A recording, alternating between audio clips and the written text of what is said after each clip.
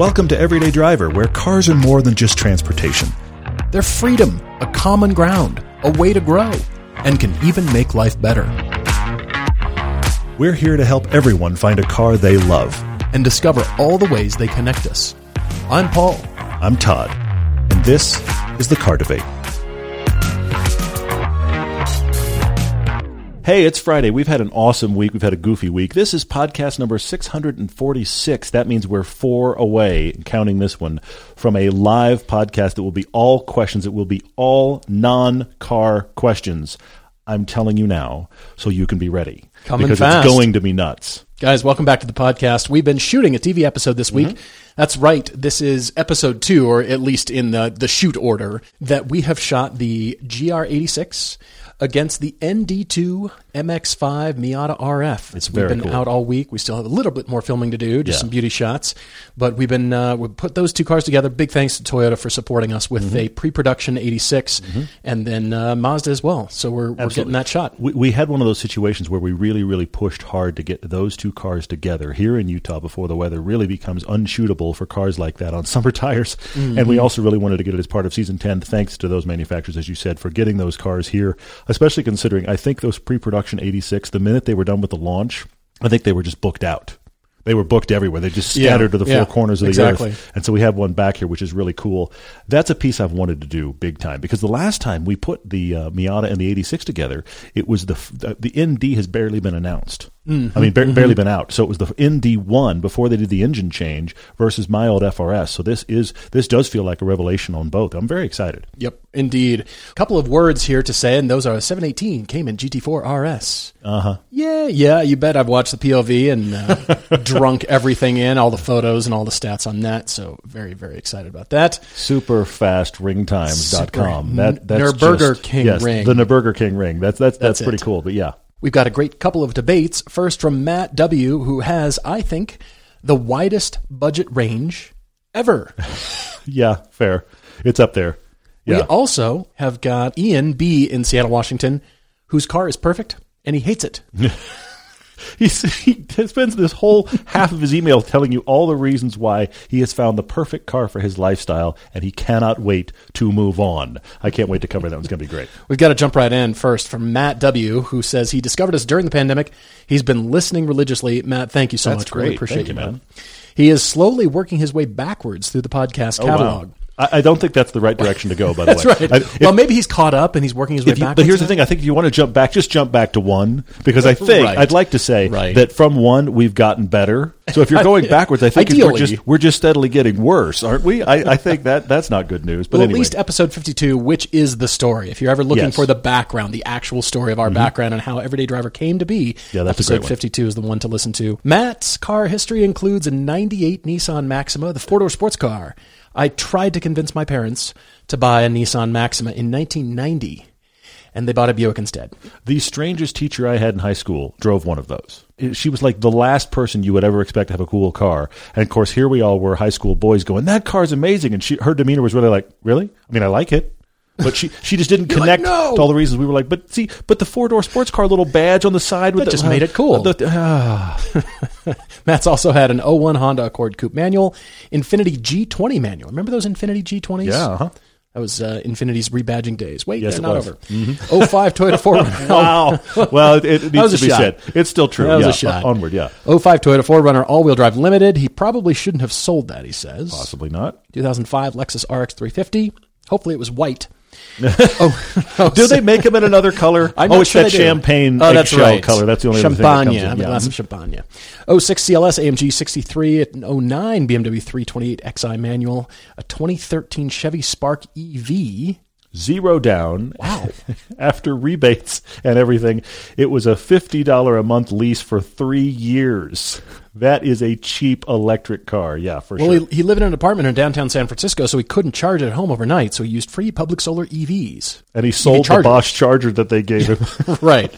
So basically, you got an EV for loaner. Is essentially how that worked out. That's amazing. Oh, he's had an 05 997, an 08 R8 automatic, 2018 GMC Terrain, and a 2000 S2000, 180,000 miles. He sold it actually because he said he was just about to start a full refresh and realized, I can't do that. So he sold it to a kid who was ecstatic to find one as low cost as it was because it had 180,000 right. miles. But he hopes that guy has it forever. Right. Well, the current car is a 2017 Audi Q7. He says it's a great city car. I can see that. The favorite car that he owned was the 997. He said the R8 was a little too digital and German, but it was just different from the Porsche. Now, his wife will want to drive the new car, whatever they get, and really wants a manual and a convertible. Okay. But Matt doesn't actually like manuals. He says it's too stressful driving up hills, they live on a hill, and city driving.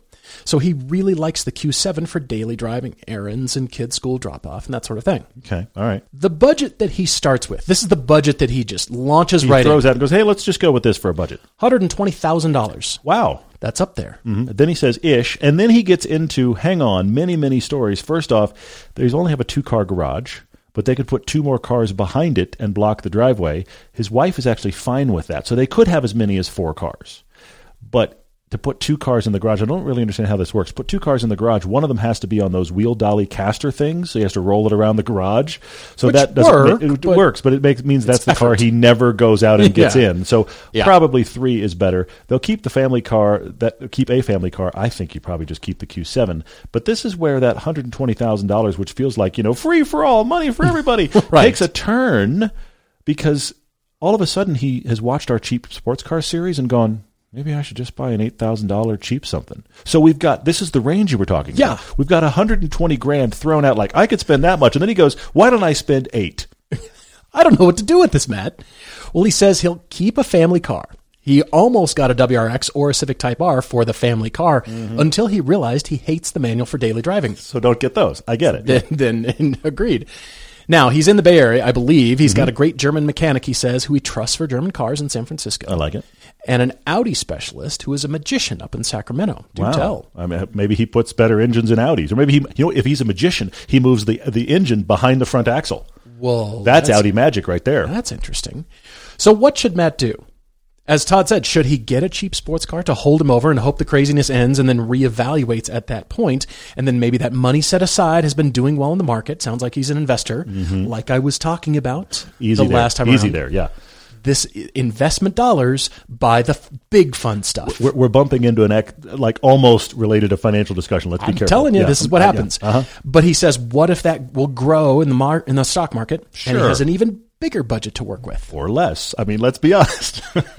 Or less, sure. But then he thought, well, what about this cheap sports cars and the MR2s and the Miatas and the Boxsters? He found a great Generation 2 Boxster manual for $8,000, but it sold 2 hours after it was posted for sale. Hang on. That means it was a 987, not a 986 for $8,000. No wonder it went that fast. Well, he had work and family obligations. The kids had to get picked up. Daddy can't pick up the kids. Daddy's buying a fun car. Can you just imagine the poor kids sitting there with their huge backpacks that are as big as they are on their backs at the curb, all sad? Teachers going, where is your father? What's he doing? Meanwhile, irresponsible so-and-so. I'm sorry, I need to get a pre-purchase inspection on this. What do you mean, kids? When Matt writes to us, he says, should I go all in and get a single car? He throws out Ferrari FFs. Sure, I would love to have one of those. Why not? How delightful. He loves the idea of a V12 Ferrari. We all love the idea of a V12 Ferrari, Matt. He also mentions the Ferrari F430. He would also like a naturally aspirated Ferrari V8. Sure. Most of us would sign up for that. He says this ship has sailed from the price point for a manual transmission. Probably, yeah. So, Audi R8, Merc AMG GT, or get 2 different cars for different things. He says, should I get one older, more analog car? And then he lists pretty much all the high-end, fun, everyday driver greatest hits. Yes, S2Ks, E46 M3s, Lotus Elises and Avoras, another 997. He mentioned C8 Corvettes, Toyota Supras, Boxsters. That's the thing. He goes, I could do old and analog with a digital and modern. So that's where the C8 Corvette, the Supra, and the Boxster come in, get something more modern as well. I balance them both out. My gosh, okay. Matt, thanks for writing. This really is cool. Appreciate the email. Yeah. It is clean slate time, my friend. Oh, look at you. Okay, great. You're going to divorce yourself from your Audi magician friend. Oh, okay. Because you're going to sell the Audi. Oh, the Q7's going. Q7's going. Who wants to buy a Q7? I looked them up. 2017 Audi Q7s. You can probably get $38,000 for it, maybe 40, okay. All right. depending on the mileage and the condition. I know where you're going. You've got a $160,000 budget now, don't you? Well, I do, and I might have massaged that even more. Wow. Okay. But for the family car, you are missing out on a $100,000 2018 and newer Mercedes AMG E63S. The estate that does it all, that your wife will absolutely love driving. She will approve it. The estate that rules everything. They're not long for this world, and they're not long for Mercedes lineup either. And they're amazing.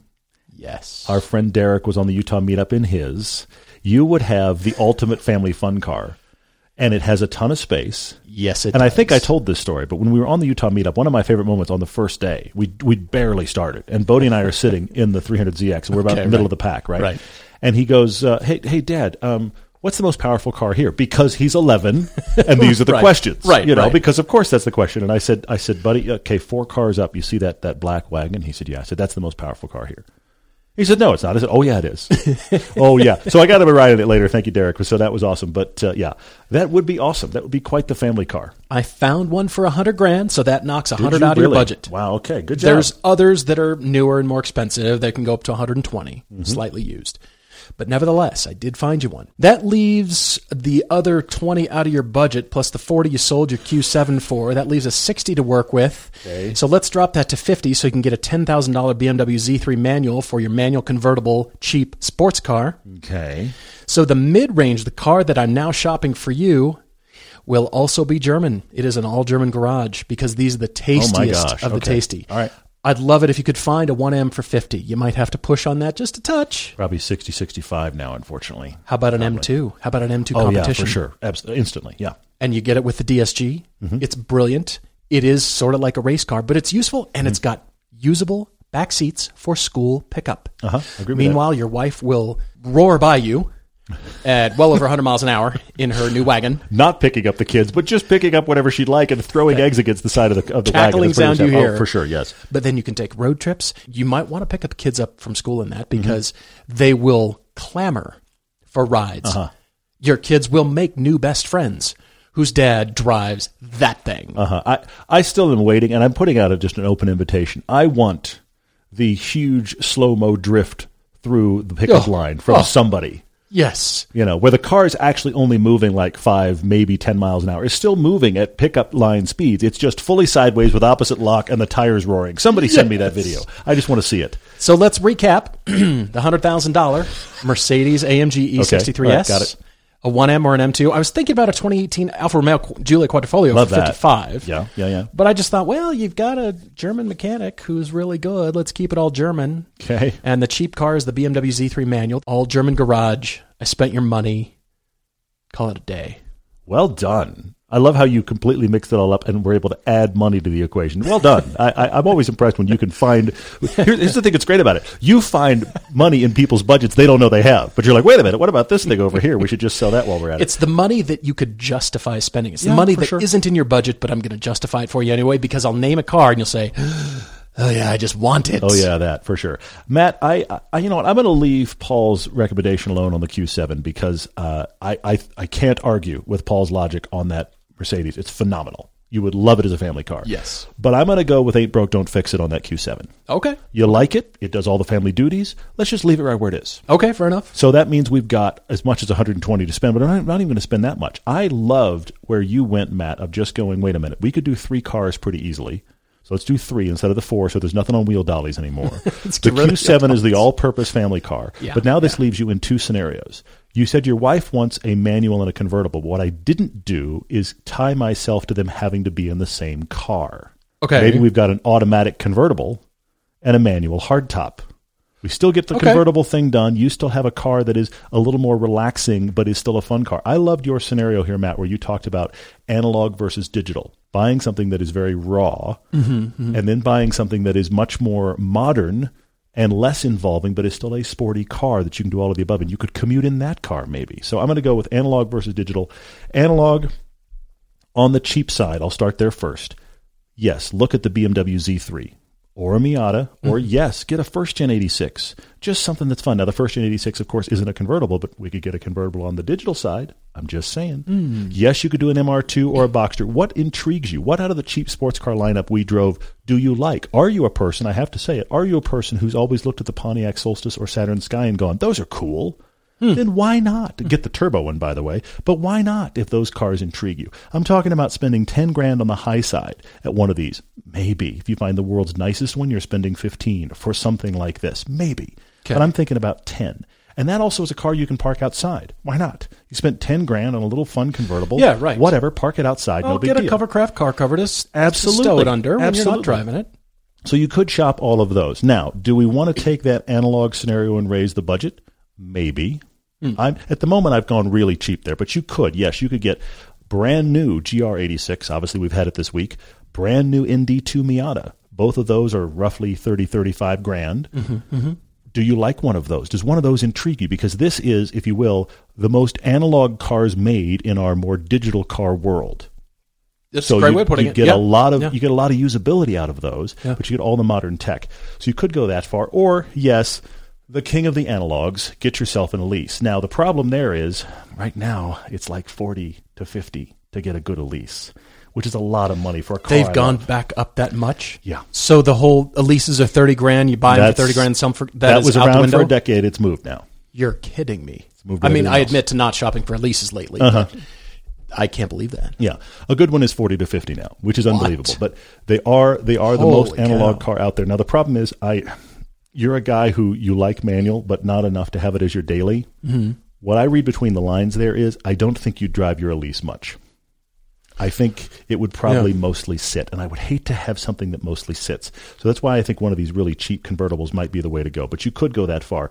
On the digital side, let's solve the convertible problem this way. Get yourself an automatic Jaguar F-Type convertible. Interesting. Then you've got the manual over here. It's convertible or it's not convertible. Who cares? You could get the F-Type, of course, in a coupe as well. You can get it in a coupe manual. If you can find one of those, buy it immediately, by the way. But you could get and have this as your car you drive every day. Drive the Jaguar F-Type. Why not? Convertible, hardtop, who cares? Drive that every day. Or, along the lines of where you went, Paul, BMW M2. Get the DCT. Yeah. You would love that car. You can pick up the kids. It's usable, and it's one of those rare cars, and I do like this. It's a stealth enthusiast car. The people that know are like, you drive an M2, that's cool. Everybody else just sees a BMW. Look, if you want to blend completely, of course, I'm going to say blue, but if you want to blend completely, you get one in that charcoal gray or the black. No one knows that's a cool car unless they're a car person. So the M2 just completely hides. You mentioned the Mercedes GT. You would enjoy that car. Oh, absolutely. I think that's a car for we should take a road trip, honey. I don't know that that's a run around, do the errands car. I think because I would do it. I would drive that car all the time. But I think you, Matt, might just leave that parked and take the Q7. That's my concern with the Mercedes GT, which leads me to the 911 you didn't own, the 991. Oh, yeah. The 991.1 is easily in your budget, even if you buy yourself a cheap sports car. You have small back seats for the kids. And, of course, you're in San Francisco area. How many people drive 911s? Plenty. Get that with the fantastic PDK and just enjoy being in that car. And then if you have an open on-ramp, you can enjoy that too. That's my digital listing for you. I have an outlier here because it's not as focused a sports car, but I do have to say it. You said it as well, Paul. Alpha, Giulia, Quadrifoglio. Have a nice day. I actually could do that as a fantastic dadmobile and then get something really small and light as your alternate. But since that doesn't fit perfectly into either of my categories here, because it's not really a GT car or a small little light thing, I got to put it over here kind of in wild card territory, but don't overlook that car. Matt, thank you for writing. Really appreciate it. Love your email. Love your budget range. Yep. Be sure to write to us and let us know what you decide. If you decide to squirrel away the money or sell the Q7, I think you should. $8,000 to $120,000. I mean, how many cars can we buy there? Mini. You only have space for 4. Could you get a lift and pack 6 in there? You probably could. That's where it all goes sideways. Write to us with your own debate, everydaydrivertv@gmail.com, or on the website you can find both of our YouTube channels, the Test Drive and the main YouTube channel, where our older TV episodes get posted, along with the future content for our Origin cars. Yep, the cars of the past are coming, and the 300ZX. Those are definitely coming, but write to us. Let us know what you bought. My Garage is a virtual home for automotive enthusiasts where you can show off your cars and tell their stories. Inside the community, you can check out thousands of cool cars and like and comment and follow and share all your favorites. Plus, you can park everything you need in one place. Use My Garage to manage important details, photos, records, and more. There's never been a better way to virtually enjoy your ride. So customize your own garage, explore others' garages like ours, and join in on the conversation at Hagerty.com/mygarage. I'm not sure we've gotten this email before. Ian wrote in from Seattle to tell us that his car is perfect. Generally, we get emails that are some sort of variation of, please help me, I need out of my car. And then here comes the list of all the reasons why to get out of the car. Ian's email is still please help me, but the first 2 paragraphs are why his car is perfect for him. And he knows it. He has a, wait for it, 2013 Subaru Outback. I hope it's white. I hope it's white. But he does have it with a manual transmission, which you just don't see. That's rare. And he realizes that the way he uses a car is he's an outdoor guy. He's a mountain biker. He's a skier. He's a bow hunter. His vehicle needs to carry him and stuff and friends all over the place. He decided, like you do when you have an Outback, why don't I take up kayaking? I think there's a clause. I think at some point you have to try it. Why has Subaru not called you to film a commercial? Absolutely. So, of course, he just put a rack on the Outback and threw the kayak on, and now, you know what? He just goes kayaking. But he realizes that the only thing he likes about it is the fact that it's a manual transmission. And yes, it gets him everywhere, and yes, it does all the stuff he needs it to do, but it's just a snooze fest. Ian's words, not ours. He says he hates how practical this car is, sometimes because it makes that much harder to justify replacing. He previously owned a Focus ST and had to sell it because it just wasn't working out. He loved driving the car and even tracked it a couple times, but he was living in Montana and his job required him to visit ranches, so it became too much of a hassle. Now he's in Seattle with a different job, but he's still fearful a car like that won't work for him.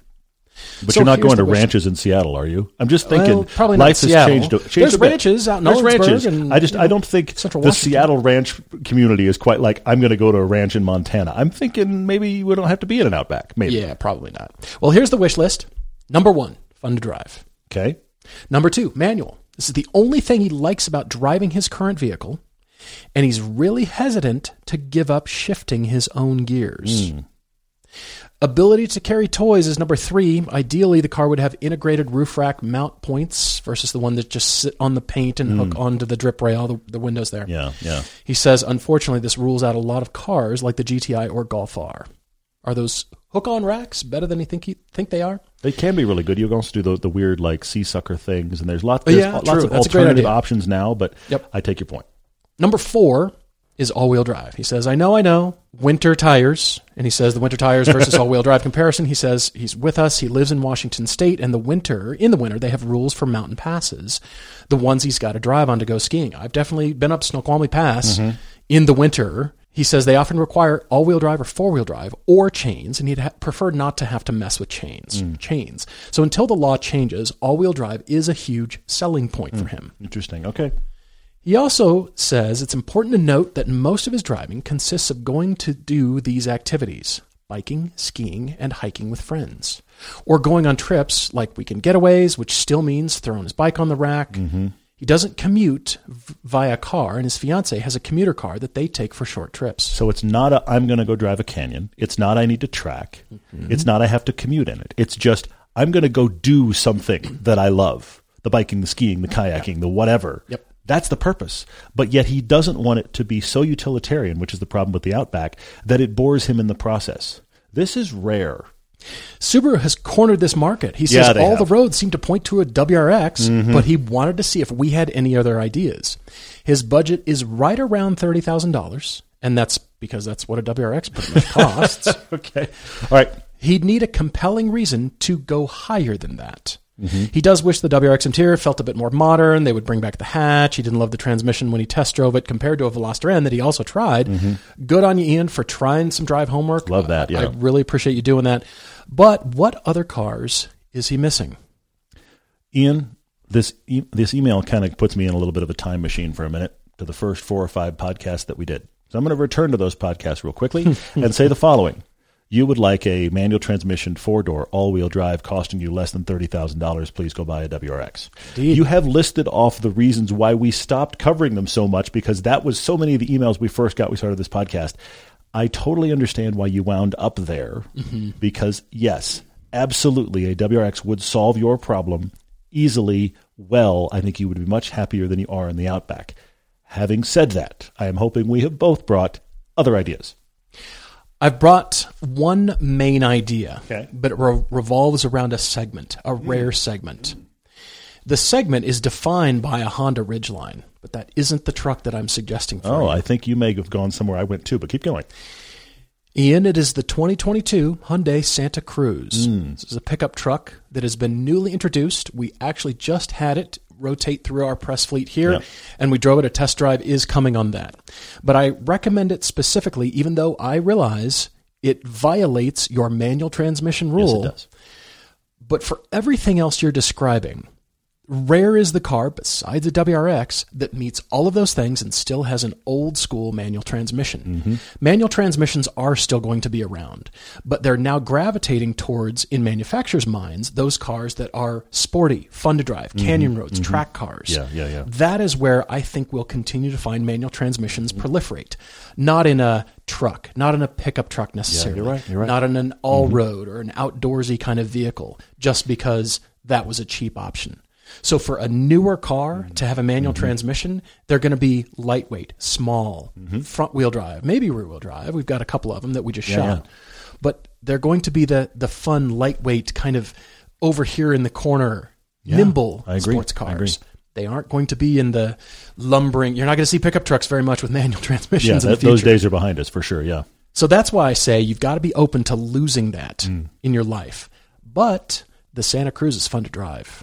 And it has a dual clutch transmission, not some weird CVT. Yeah. You have to get the turbo engine. There's two engines. Yes. It's actually the same 2.5-liter engine. One has a turbo, one doesn't. The more expensive one has a turbo. It's pushing $40,000. It's just slightly over. So this is your compelling reason. But look closely at this. It's not a Ridgeline. And like I said, the Ridgeline has dominated the market for take friends, put all your stuff, lock it up.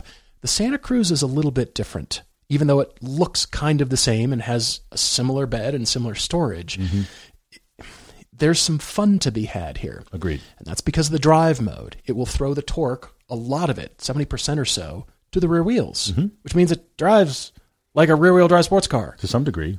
Not a lot. In that market segment, for sure. Yes, I take that. You've got to look closely at this. You've got to go test drive this. The fact that Hyundai did this is a coup. And I'm fortunate to know a few of the designers at the Hyundai design team. One of my close friends and classmates, Terry Chen, did much of the Class A surfacing, if not all of it, I believe. Wow. And it was fun to be texting with him the other day, and I said, hey, so what's this little thing at the tops of the fenders, this little truck icon? And we were texting back and forth. And so he told me some of the inside story, a little bit about what the design team was thinking. And so it was fun just to kind of say, hey, man, congratulations. This thing really looks great. It looks modern, all the modern conveniences. And it drives so well because that's what's out of designers' hands. They can make a vehicle, car, truck, SUV look spectacular. But what's out of their hands is the ability for driving dynamics. You're right. They cannot influence it. It's frustrating. You can design a sports car and say, well, it looks low and beautiful and slinky, and surely it would drive well and be aerodynamic and fast, put the right engine in it. But as far as dynamics, the design team doesn't have much say. So for a design team to have a truck that looks this good, that will fit so many people's needs, including yours, it kind of is like Subaru did a Brat or Hyundai did a Brat. But they did it better.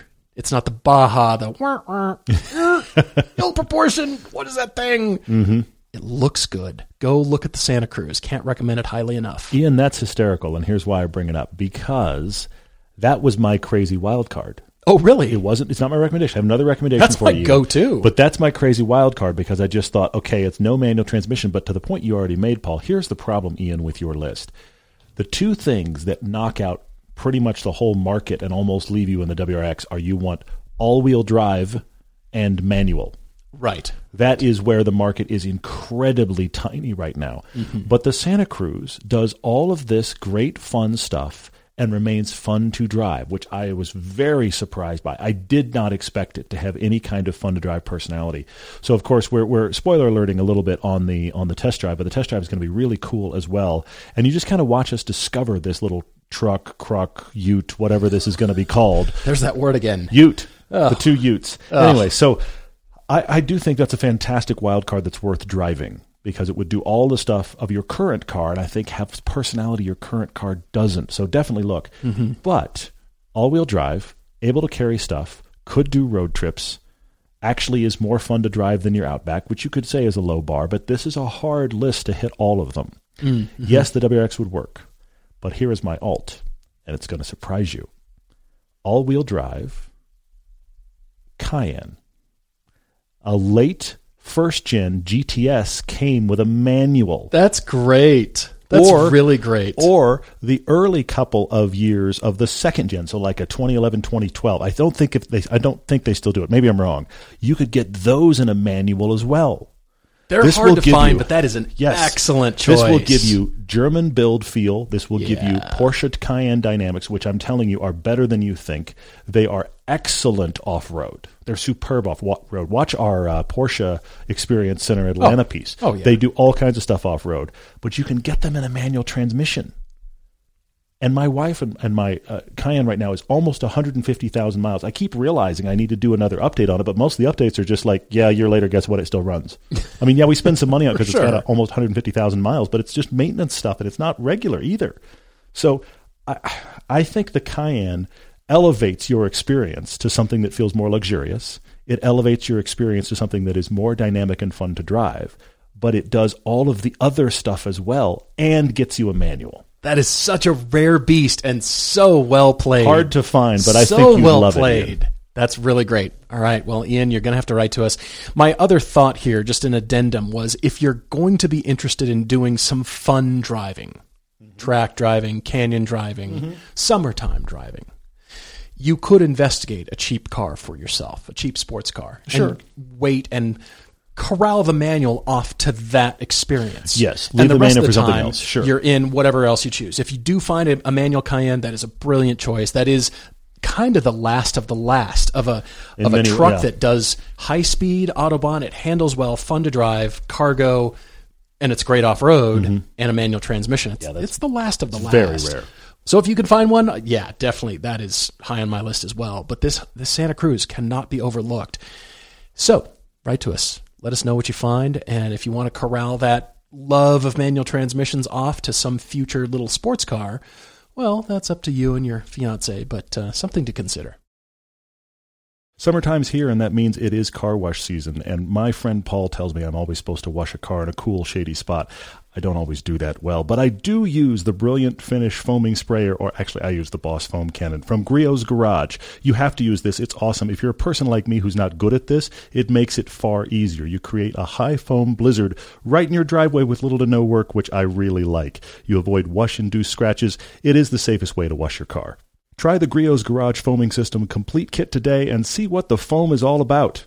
Griot's also has a full ceramic family of products, including Speed Shine, Wash and Coat, and 3-in-1 Wax. All Griot's Garage products are 100% guaranteed, and all liquid products are made in the USA. When you're ordering at griotsgarage.com, use the code EDRIVER for 15% off liquids and 10% off everything else on your order. That's GRIOTS. Enjoy the finest quality car care products you can buy at griotsgarage.com. Nick F. is writing to us, asking what is our favorite car reference in a song. Oh, okay, you've got one. I have two. Oh, wow, okay, good. Of course, Janis Joplin. Uh-huh. Oh, Lord, won't you buy me a Mercedes-Benz? That's right. Paul is currently singing Janis Joplin. My friends all drive Porsches. I must make amends. And, of course, Joe Walsh singing Life's Be Good. My Maserati does 185. I lost my license. Now I don't drive. That's good. You've got those songs in your head now. I am, for sure. That's excellent. Well done. Well done on that. Rick Dreyer is doing a Track Daily Crush for racing circuits. We have actually done this before. I don't think we've done this one before, but maybe. He also gives a European edition and a domestic edition. Now, the concept here being, what is the track of the three we're about to list you would drive every single day? What is the one that you would treat like a track? It would be like your special occasion. I'm going to go as fast as I can and chase lap times. And what would be the track where you're just like, that can go? He gives a European edition and a U.S. edition. Now, the U.S. edition is Laguna Seca, Watkins Glen, and Sebring. Now, the problem there is I've only driven Laguna, so I don't feel like I can answer that. But I will do the European edition. Spa, Monaco, and the Ring. Oh! Track Daily Crush. Oh! The truth is that Monaco's got to go. I suppose. Monaco is incredibly cool. It is steeped in history. It's a town. Yeah, it's not a track. It is a town, not a track. And so it's actually better to be a town. Let's just have it be a town. It's a very nice, ridiculously expensive, absurd seaside town with yachts the size of aircraft carriers. Well, I discovered the poor people have 150-foot yachts because the rich people have 305-foot yachts. I didn't know this.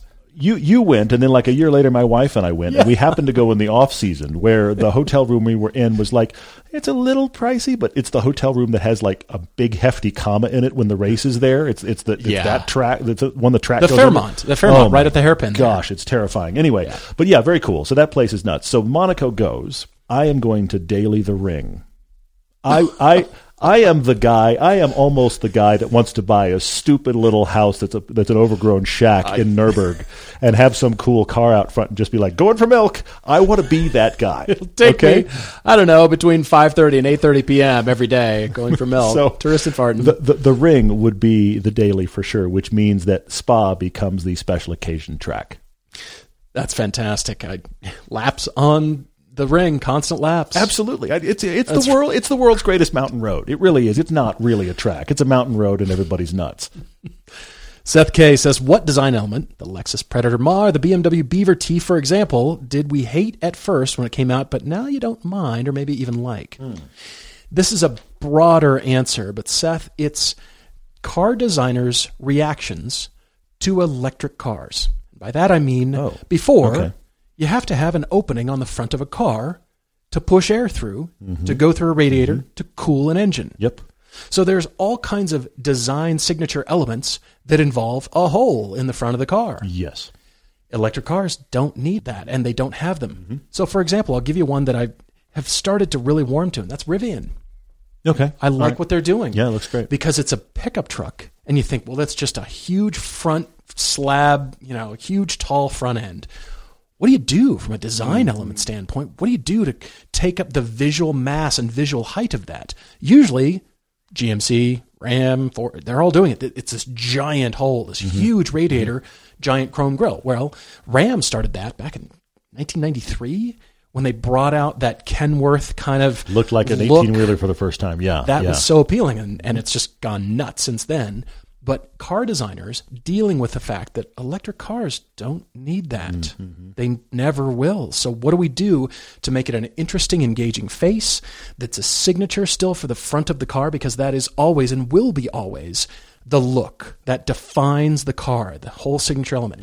Now, you'll see some manufacturers start to mimic the shape of a grille, but it's not an opening. It might just be another panel. Tesla started off doing that with a black sort of a elliptical shape. And then they killed it and went with just the slit with the Tesla in the middle. Right. Yeah. And, on the Mustang Mach-E, it looks like, that could be an air intake when it's actually really not. Really not, yeah. But now the GT, the Mustang Mach-E GT, has it blacked out, so it appears like that.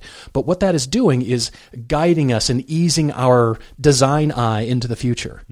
It looks very similar. It looks relatable. It looks like a real car. It's what we've been used to for the last 100 years. It's got a radiator. Oh, no, it doesn't. But it feels good to my eye. It feels relatable. I can kind of get on board with that. Because if it's just a slab front end, I'm hearing Billy Idol's eyes without a face. That's what the Teslas are. It's just like, there's no nose, just nothing there. What do you do for a signature element? It's just surfaces. That's interesting. So you have to be really creative. So that's what I'm warming to. Some manufacturers are doing it better than others. BMW is now just outlining it. As you'll see, it looks like that should be the radiator opening. And now it's just a line. It's just an indentation. Is that going to cut it in the future? I don't think so. I think we need to get more creative. I'm going to speak directly to this, Seth, with the two you brought up. The BMW Beaver Teeth. I will admit that we're all kind of getting a little used to it, aren't we? It doesn't mean it's not ugly. It's still ugly. That doesn't make it better. It's still ugly. The shock value is wearing off. I think that's the thing. I think the shock value is wearing off. The thing about that specifically is the fact that it seems disjointed compared to what is otherwise a pretty interesting shape. Every car they're putting it on, even their new electric stuff they're putting the huge grill on, it's like everything else seems to be kind of interesting. What's going on here? But I want to relate that to the Lexus Predator Maw, because I remember the moment when I decided to warm to that. They put it on their first car, which was the IS, and we went, what is that thing? And we named it the Predator Maw then, and other people have said it since then. Yes. Because it's what it looks like. It looks like the mouth of the Predator. If you haven't ever seen that movie, you know what? Just Google a still. You'll be like, oh, that does look like a Lexus in monster shape. That's pretty much what's going on. I hated it on everything they were putting it on. And then they had it on the show car, the Lexus LC show car. It's called something else, but it was like the Lexus LC. Okay. Spindle grill. And they stretched it out and they made it part of this amazing shape. And then they decided to put a variation of that shape into production. It becomes the LC 500, which is the first car from their lineup that I was like, that works. Yeah. Mm-hmm. Everything prior to that doesn't work. Since then, they have done a good job of refining that Lexus Predator Maw shape because it is now their signature. And on some of their models, it now works. You get whatever their current Land Cruiser monster is that looks terrible. Most of their SUVs do not cope with that grille very well. But I think the IS has actually gotten to a place where it looks pretty decent. And on the LC 500, I think it actually is beautiful.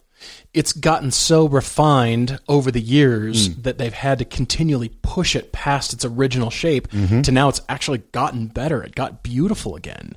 But those original shapes were just sort of like, too much. And it depends. It also is very dependent on the car. I don't think manufacturers are really listening when we say this stuff, and I'm going to say it again. Not every car in your lineup has to have the same grille. They don't all have to. That became a thing that Audi made the deal in the early 2000s. I mean, I realized BMW had always kind of done it, but Audi was like, we're going to do a huge shield. Everybody follow us behind the shield. Right. And it doesn't work on every car. And I think you have to let some of your cars look different.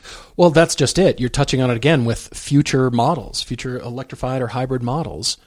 They're going to be different architecture. The packaging is going to be different. So let it look different instead of forcing it. And I think that's what's BMW's suffering from is those beaver teeth. Well, we've got to have an intake. Doesn't have to be that big. So you wanted this giant iconic shape, which you got, but it still had to be a radiator intake, still, cool air in.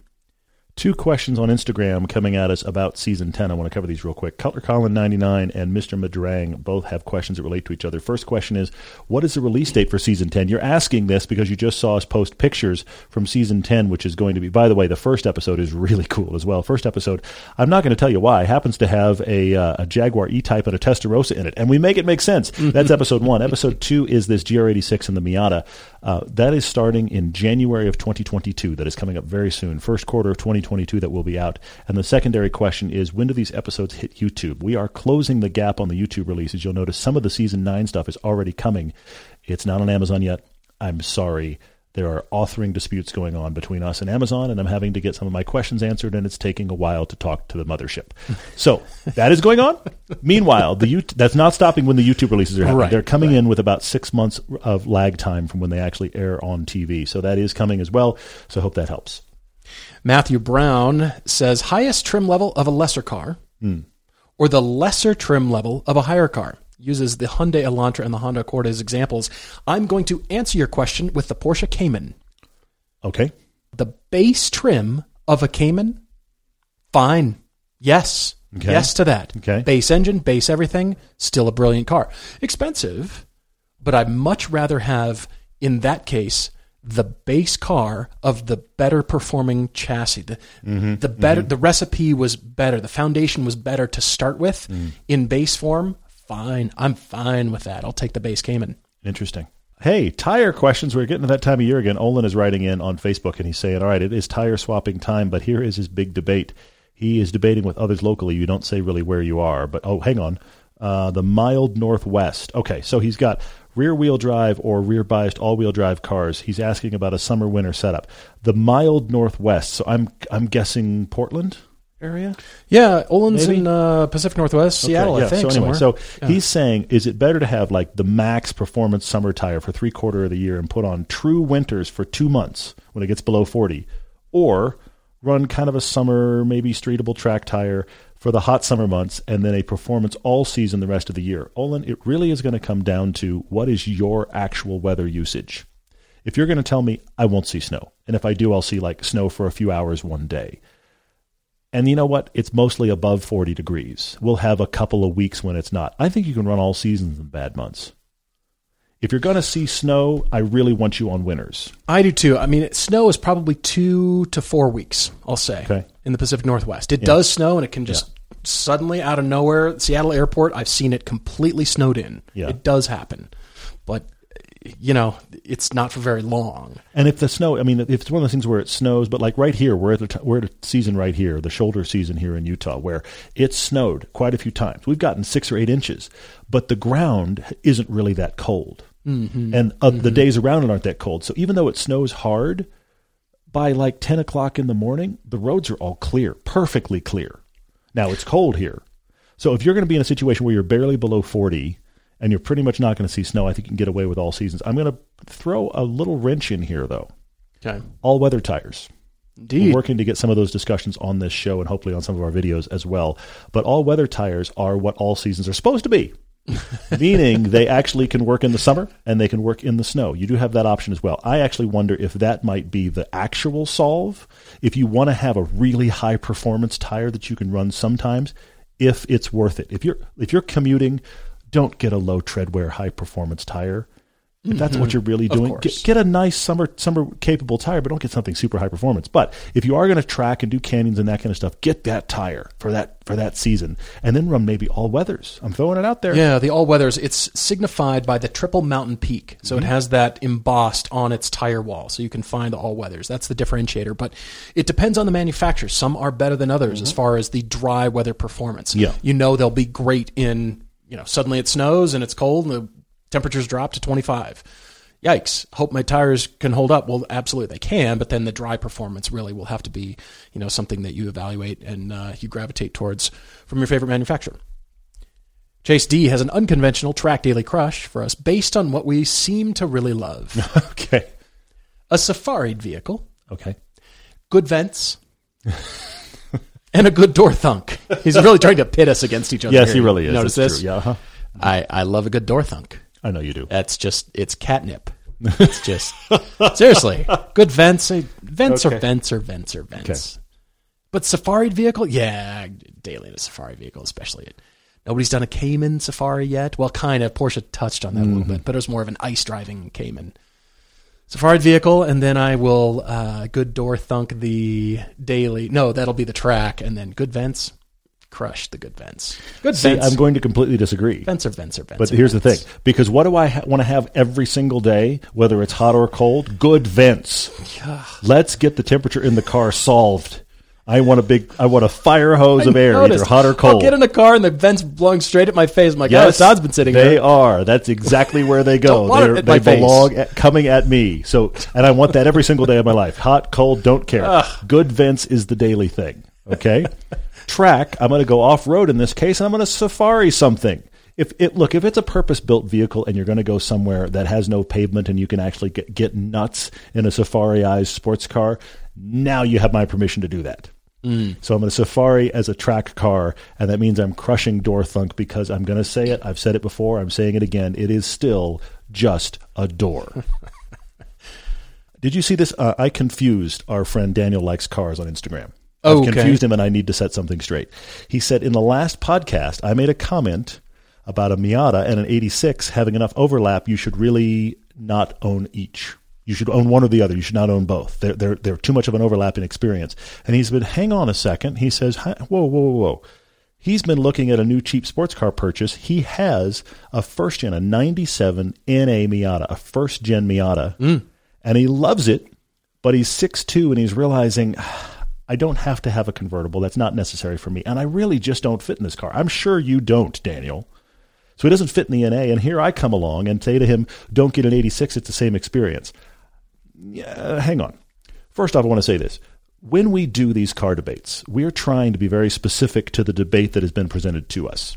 It doesn't mean you could come along with similar parameters and we come to a different conclusion. That's absolutely possible. We're trying to tailor it to each condition as best we can, because there's plenty of times we talk to people personally where we throw out 3 or 4 things and we realize that's not who you are. Okay, we have to go somewhere else entirely. I would not want to go there, but this is where it needs to go for you. Right.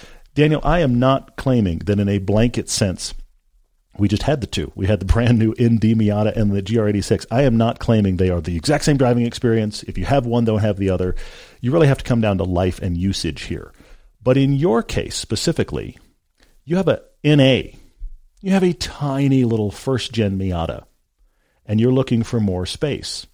Anyone that came to me that said, I love my Miata and I need that driving experience but more space, let me show you over here, sir or madam, to the 86 from Toyota. Mm-hmm. That is the off-ramp. Yeah. I need a Miata feeling. I want more space. The off-ramp just leads to 86 land. Plus the fact you have this NA. I think there is some overlap at the moment with the ND and the 86, one of the reasons we put them together. But an NA and an 86, you're going to have all that driving fun, but you're going to luxuriate in all of these options, all of this technology, and where did all this space come from? I think it's a good choice for you. Bitter Car Guy recently watched our review of the Nissan Pathfinder on our YouTube channel, and it seems like, yes, he agrees, Nissan cribbed the rear design from the Land Rover, but then he had a thought. Why are we not hearing about Nissan's electric car offerings? He knows they've got the Leaf, but you don't see many of those on the road anymore. True. We point out Leafs when they go by. Like, wow, I forgot about those. There it is, right There's there. One. But the question is Nissan investing in electric vehicles anymore? Well, surely they are. I'm sure they are. But you've got to remember, Nissan has gone through the ringer in the last few years. Yes. They have been attacked. They've gone through management changes. Their CEO is gone. He's just gone. Oh, I walked into that. He's not coming back. Oh, all the vehicles that make them the money to be able to invest in future technology. You'd think they'd have millions in reserve, maybe billions in reserve, but they have high overhead costs. Mm-hmm. So for developing a brand new vehicle, especially one that is their flavor, they're not buying the tech from somewhere else, they're not buying a platform, they're not buying batteries. This is an infrastructure investment, not necessarily just build a car, we'll build an engine over here, put them together, and you put gas in it at the end. So all of these cars that are their bread and butter, the Nissan Frontier, truck buyers, they've got to pay attention to their truck buyers. Yep. I'm sure the Titan is going to be coming out. The brand new Titan, they've got to pay attention to the full-size truck market because that's a huge moneymaker. Mm-hmm. And then all the rest of the cars. They've got this Halo car, the Nissan Z car. Yep. Everybody's been kind of demanding. It's almost like Nissan is obligated to do it. They couldn't announce, well, we're going to invest in electric cars from here on out. I don't think we'll do any more Z cars. They can't say that. We would not allow them to. We would storm the castle with pitchforks. Here's the Pathfinder's completely redone. I mean, they pretty much said like 6 months ago, we're going to redo the entire lineup. Here we go. And I got to be honest, when they first announced that, Paul and I kind of looked at each other and went, you are? Like You're going to do what You're now? going to do all of them? Yeah. But they are just, they're shotgunning them out. And the surprising thing is, most of them are pretty good. Bitter Car Guy, I would expect that Infiniti would lead that charge. Nicely done. Ding, ding. To convert everything to electric first, but they have a few other SUVs to get out, which they are. They're in the midst of a transformation as well, because what is Infiniti flavor? Tell me. What does Infiniti feel like to This drive? drives just like an Infiniti. Okay. What is that? I'm asking. So they've got to finish all these other cars, get them making money, get them launched, get them out there, get people buying them, and they've got to be good to be able to sell. They can't just revise something, which means they've got to put all their investment dollars first into R&Ding all of these other cars first. That they know, okay, get those on sale. Those are, get that wheel moving. Then we've got some profit. We can start allocating funds over. And what is their signature move? They might be doing that already behind the scenes. I would expect them to right now. But it's going to take a while to move from a Leaf to a Tesla Model S and drop that in there. Because if they want to be competitive... Leaf, then tree, then forest. It's going to be a while. It's going to be all the foliage, all the stuff. They have to have a lot of investment, a lot of R&D. It's a big deal. Jared Rose 1 has written in, he's kind of throwing down a gauntlet for me, I have to admit, because there's a lot on the calendar, but this needs to not be ignored. He said, I made a mention in passing about the C8 being added to American Original. Yes. Yes, it has been. It will be. The problem is I was going to do a monster big piece on the C8 for that film, and then I realized that the demand for that is low, and I do want to have C8 content on the Blu-ray, But we have a lot of other things going on that are very pressing. So what is going to happen is American Original will be coming back to Blu-ray before Christmas. I am dedicated to doing that. We're going to put the C8 pieces we've done so far, you're going to be able to find them as part of that Blu-ray. So you'll be able to see them looking even better than they've looked any other way you've seen them with good surround sound and stuff like that. So that is coming to the Blu-ray. I don't know if it'll get to come to the digital version on Amazon Prime or not, because as you heard, we're having some discussions with Amazon right now, so that may not happen, but it will be on Blu-ray and available for Christmas, along with many other things. It'll be really good Christmas gifts from us. Last question for me from Kareem Alex Talbot, saying that we recommend the Giulia quite regularly, as well as the G70, never the BMW 330, that G20 version. Has Paul's ranking changed since shooting the blue sedan piece? He's watched it numerous times. Not sure why I ranked the Alpha third. I felt Does he own an Alpha? Maybe. I don't know. He owns an Alpha. Yeah, you're right. Mm-hmm. I always felt like the Alpha came off as a one-trick pony. Brilliant at what it does. Yeah. The rest of it, all the other cars kick it right in the teeth. I hate to say that. I liked the German quality. I liked the solidity. I loved the feel of the BMW. The Alpha handles better than the other two. Yeah. But that's really the only thing it's got going for it, besides styling. But I don't want to buy a car predicated on 90% doing one thing well. That's why I have a Cayman. It's 10. It's a 10 out of 10 in every category. You're hearing Paul's rant directly related to the Lotus Elise, which I bring up because I love the Alpha for the same reasons I love the Lotus. It's just like bigger and more. Kareem, I recommend it because it is such a different experience. And sometimes when we do make that recommendation, somebody's coming out of a BMW. That's fair. Or coming out of another car, and you haven't tried that yet, and you haven't. That's good. Wow, is that refreshing. But for what I'm looking for, from a here's my opinion, here's how I rank them, it just came off as this does this thing really well. It's so good. I love that. The rest of it, I don't love the interior, don't love the interface. It seemed average build quality. The power was average. The BMW kicked it right in the you-know-whats. But then there's this Genesis G70. Yeah, the back seat space isn't very good, but the rest of it is sort of like, buy this car. Why don't people own this car? This is so funny because I would take an Alpha anytime. Just tell me that I need a sedan. It'd be the one I'd go buy. Just go buy an Alpha Giulia, be done.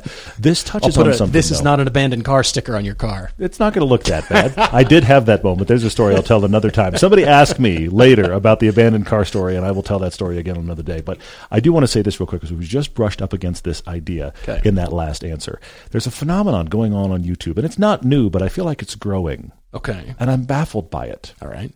And that is, we do a piece where a car does very well. Yeah. And we get a good rating, but it might not win.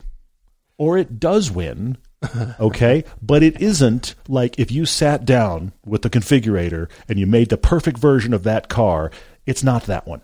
We couldn't get that one because of the press fleet or the car that was available or what. We couldn't get the perfect whatever. It's very rare. Do we get the one that is spec'd like we wish it was from the manufacturers? It's extremely rare. This GR86 out front is actually the way we would probably spec it. Yeah. From the options that, there's other things I'd like on the car, but from the options that are available, it's the way we'd spec it, that's extremely rare. It's almost always like, why is that on here? And why didn't they give us name the package? But what's fascinating that goes on YouTube is we will get, and I mean anger, vitriol from someone that owns the car that just did well in the piece, and they're mad at us for not having the perfect spec because it would have done even better than great. I don't understand what we're all so mad about. That's really my question. Can't we go enjoy our car that is really great? And if you see a video where your car does well, can't you be excited about the fact you own that car? I would almost understand it if you came at us with vitriol because you can't believe that you put those cars with the car I own.